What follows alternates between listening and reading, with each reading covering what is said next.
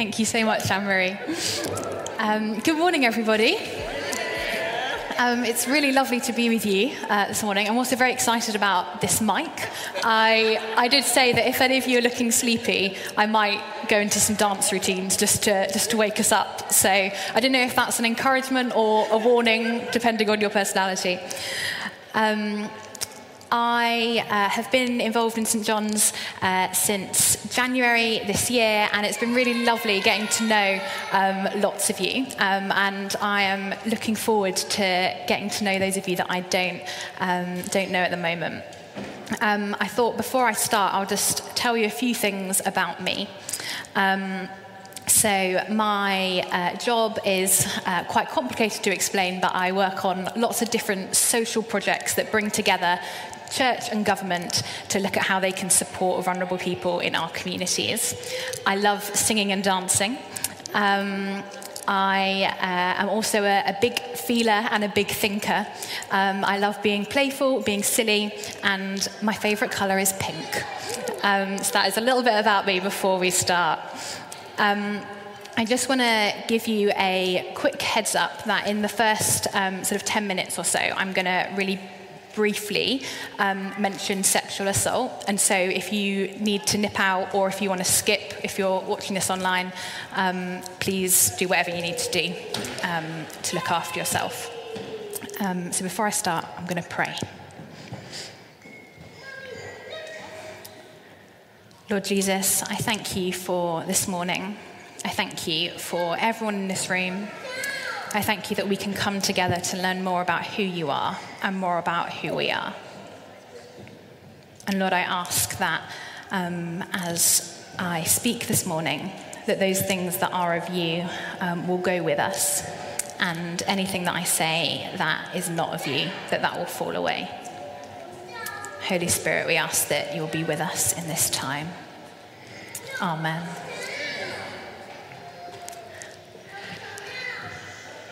So how are you this morning? That's a question that we ask quite a lot in our day-to-day lives. You've probably asked some people here this morning, how are you? A couple of months ago, one of my friends went on a kind of Instagram tirade saying that she was really fed up of people at work always saying, how are you, very quickly, and then moving on into the body of the rest of their email. And so after she posted that, she had lots of tongue-in-cheek messages from her friends, sending her sort of lots and very long emails asking her about how she was and saying that they valued her and they wanted to know how she was beyond just a cursory, quick introduction. We ask this question a lot, and we often do it out of politeness. Often we do want to know sincerely how people are, but we do kind of want a fairly quick and a fairly concise answer. But sometimes it's really hard to give that. And I've found recently that when people say, how are you, Esther? I sort of go, oh yeah, because there is so much going on in my mind and in my heart, and trying to concisely say how I am in a way that is fairly quick and neat and easy to explain is really difficult. So when I was asked to pick a psalm to talk about this morning, I thought I want to choose Psalm 4, because I think that the writer in this situation would maybe struggle to answer the question, how are you? Because there is so much going on for him.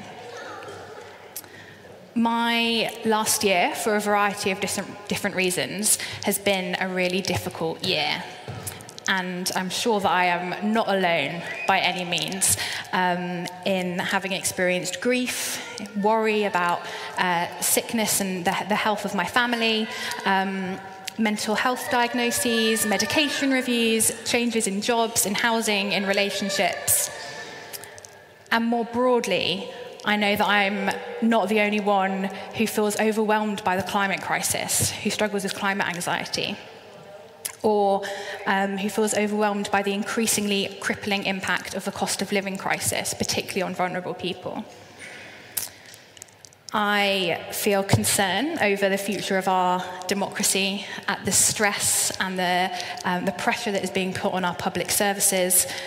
I find the world overwhelming and tiring and difficult right now. And perhaps you feel this too, in a personal way, or perhaps you feel this about all the different things that are going on around us in our world, or I'm sure you have felt like that at some point in your life.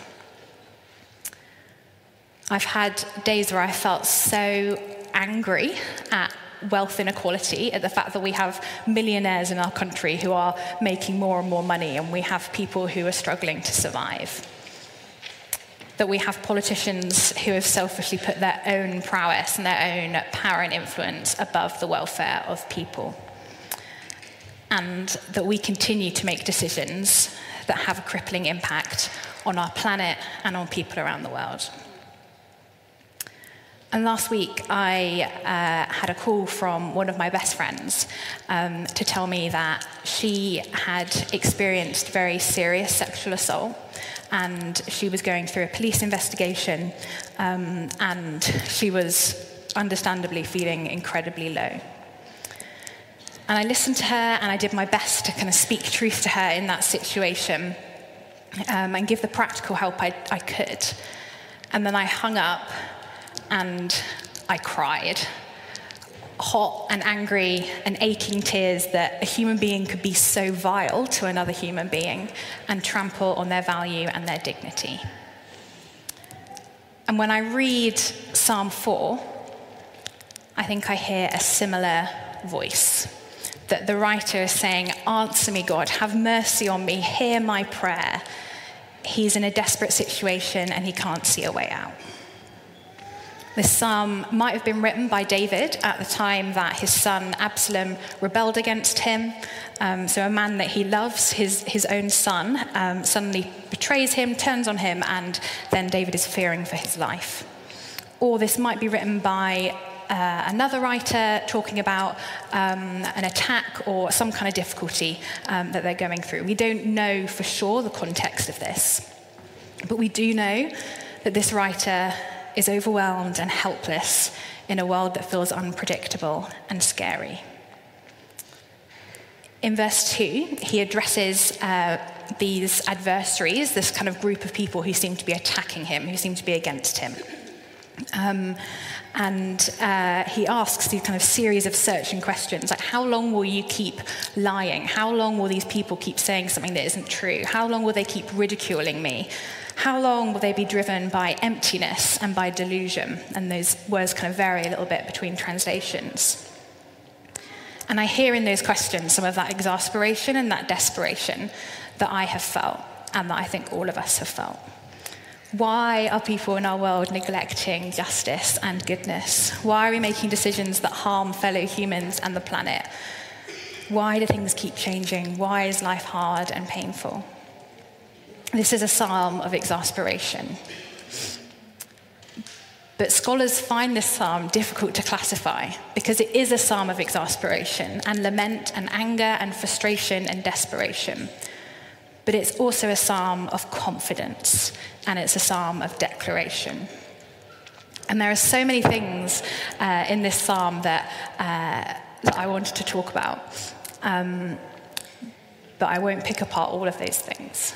Instead, I want us to specifically look at verse 6. So in verse 6, the psalmist writes, "Many, Lord, are asking, who will bring us prosperity?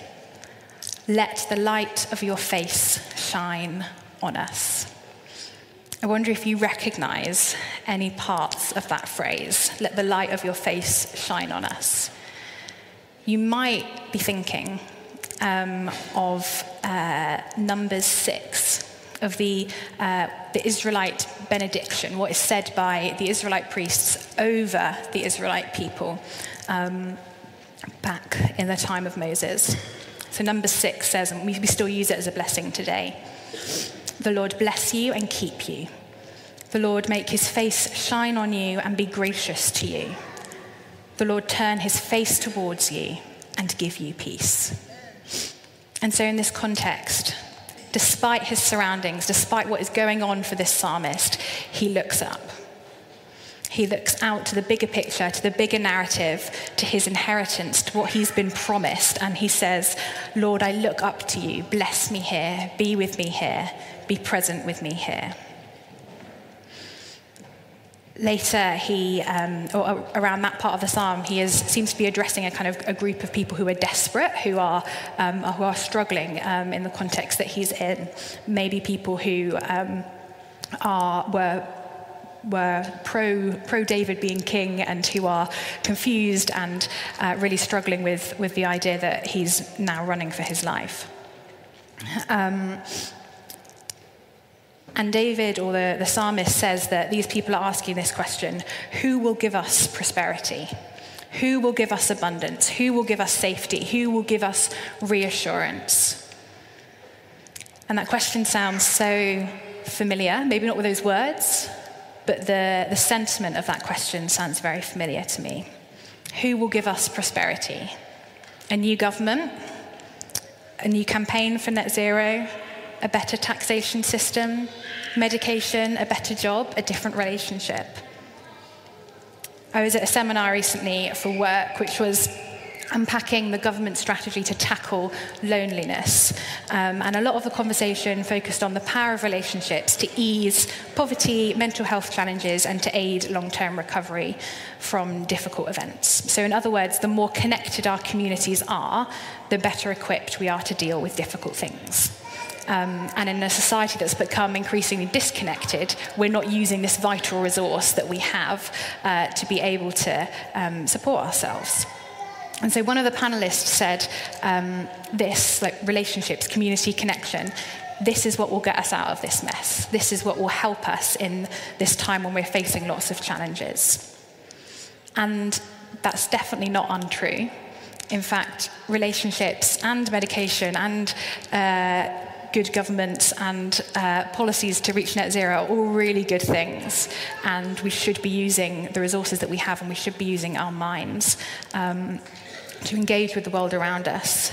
But that's not the complete picture, because the psalmist tells us to look up and to look further than our own human story for our prosperity.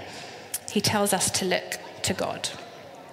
And what does he say about who this God is? Well, he starts his psalm, interestingly, not by saying, here are all my problems, but by reminding himself of who God is. He starts his prayer saying, answer me, God of my righteousness.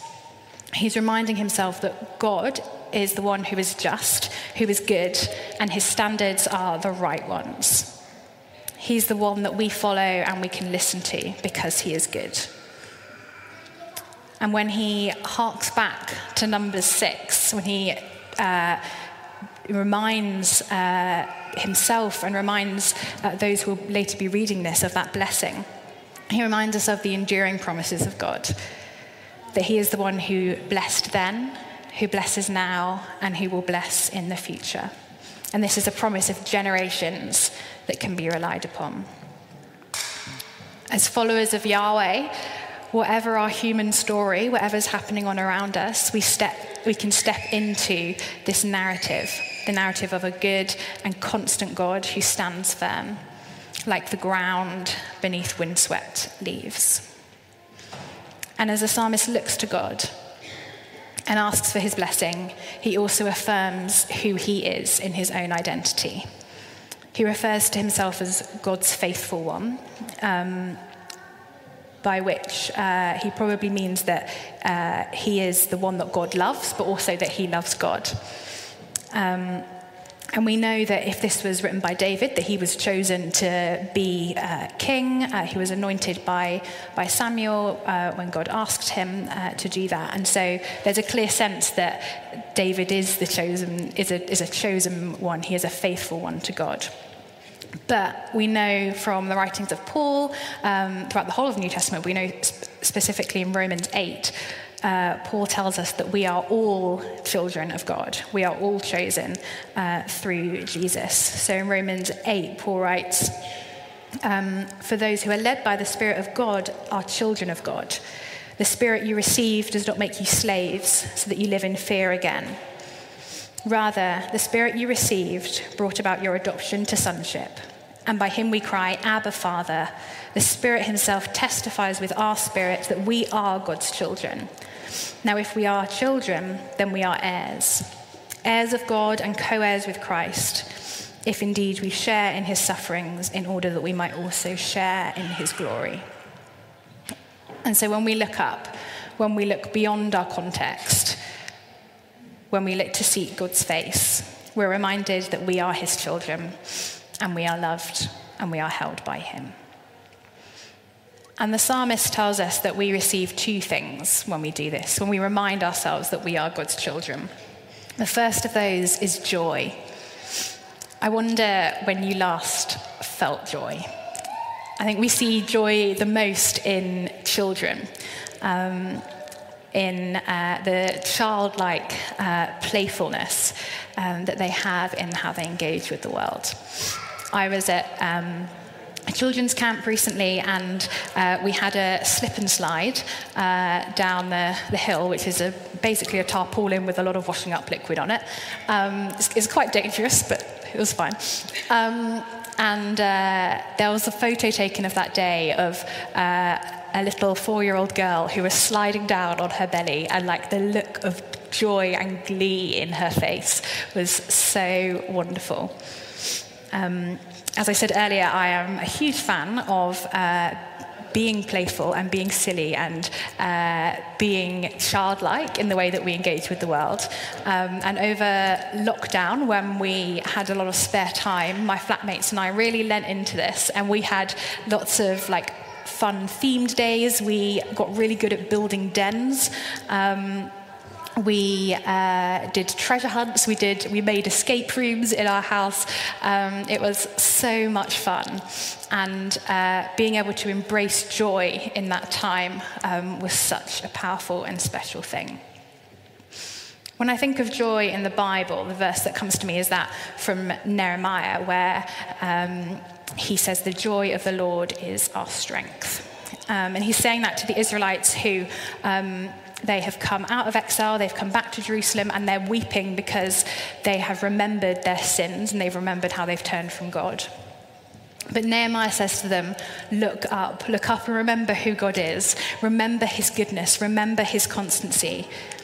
God gives us his joy. He gives us childlike joy when we remember that we can trust in him for our ultimate salvation and our safety. It's a security that we can be joyful, like children who can play because they know that they are safe and they are secure. So that's joy that we are given as God's children. We're also given peace. And if you're familiar with Compline, you will recognize this last section of this psalm. In peace I will lie down and sleep. For you, Lord, make me to dwell in safety.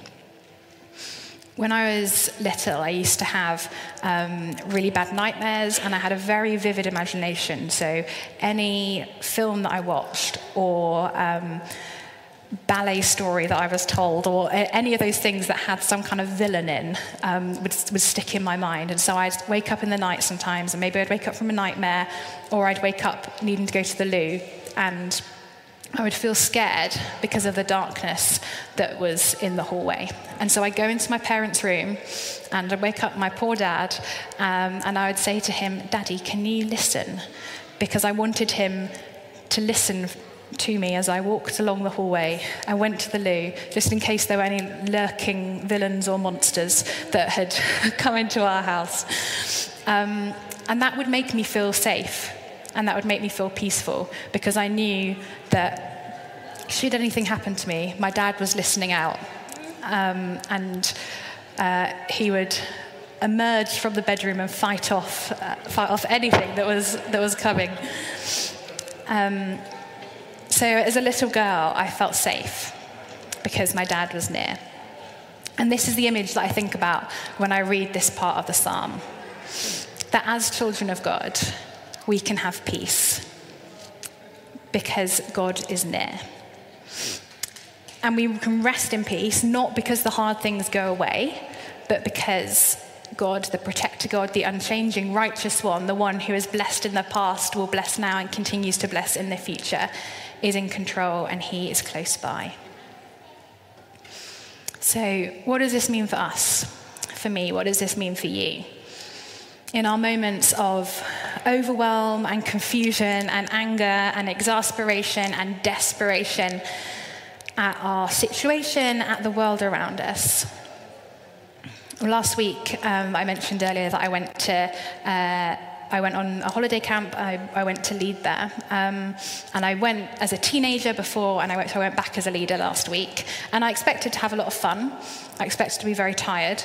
And I did have both of those things. But what I didn't expect was to be seriously challenged by the Bible studies that I did with my dorm of teenagers. And so we were looking at Daniel in the sort of pre-run to the lion scene, when Daniel and his friends have just been taken from Jerusalem, from their home. They've been taken into Babylon, where they're forced to drop their Jewish customs. They're forced to stop worshipping, the Babylonians attempt to force them to stop worshipping God, and instead they're to eat, they're to study, they're to speak like the Babylonians, and they are asked to bow down before a statue of King Nebuchadnezzar. And in that time, in that first couple of chapters of Daniel, we're not told that Daniel hears anything specifically from God. We're not told that he appears to them in that time, although he does later. God is not right in the forefront of the story, but the narrator tells us that he is constant all the way through the background. The narrator tells us that it is God who allows the Babylonians to invade Judah. The narrator tells us that God allows Daniel to interpret dreams and that he causes Nebuchadnezzar's official to look kindly on Daniel. So God is there, he is in control, and he is in the background. So to Daniel and his friends, they're in a horrendous situation from their perspective. They're far from home, they've had a rough journey, they're in this foreign land, they're like being stripped of their identity and their sense of orientation, their sense of worth, and forced into a different way of life, which is deeply disorientating, scary, and painful.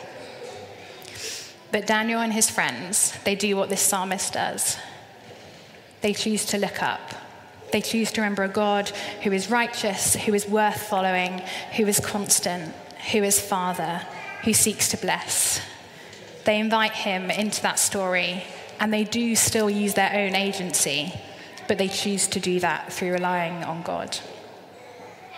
And so, for me and for us, as we stand in a time that might feel really difficult, who will bring us prosperity? Do I look to policies, to leaders, to science, to the soothing platitudes of influencers' Instagram reels? What if I looked up to God who is beyond my human story, who is good, who is constant, who blesses, who gives joy, and who promises peace? So how are you? I feel overwhelmed and tired and angry and fearful. And like Daniel at the beginning of that story, I'm not sure I can tell you what God is doing right now. But today, as I reflect on this psalm, I remind myself to look up, to look to the God who is beyond our story, who is constant and who is righteous, who is there to bless, who calls me child, and under whose watch I can play and I can rest. And so this morning, I invite you also to join with me in following the psalmist, to look to God, despite whatever is happening in our surroundings, and to look to our inheritance of a God who blesses. And so I want to finish by saying number 6 over all of us. The Lord bless ye. The Lord keep ye. The Lord make his face shine on you and be gracious to you.